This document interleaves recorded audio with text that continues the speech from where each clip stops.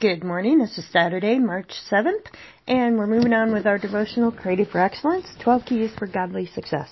We're in the chapter now of breaking glass ceilings, identifying and changing your limiting beliefs. Today's topic is exponential potential, and it's going to be short because I want you to take time on this lesson to do a little bit of self-evaluation. So let's just jump right in. Let's take a look at your potential. Potential can be likened to an iceberg. The majority of the mass of the iceberg is found below the surface of the water. Only 1/9 of the bulk of the iceberg can be seen. So therefore, 8 out of the 9 sections are still underwater.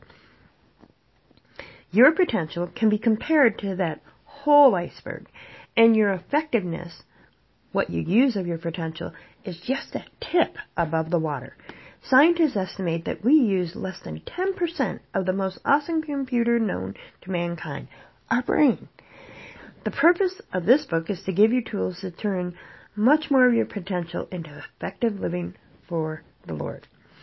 There are many different areas of potential in life, but here are the 6 major categories: spiritual and personal growth, relationship, family and friends, vocational, financial and material, recreational, and number 6, physical and health. How much of your potential do you estimate you're reaching in the areas?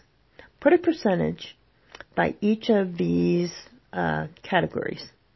Do you have a lopsided wheel? And are there areas in your life that you need to work on to bring a better balance?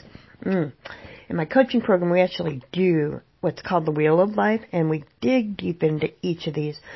But for now, just rate yourself on where you're at if you want to do the percentage out of the 6. And then we'll go in next into the 4 ingredients of potential, which will be very interesting. So take time to do a little self-evaluation on your potential. You have an awesome day, and remember, you are who God says you are.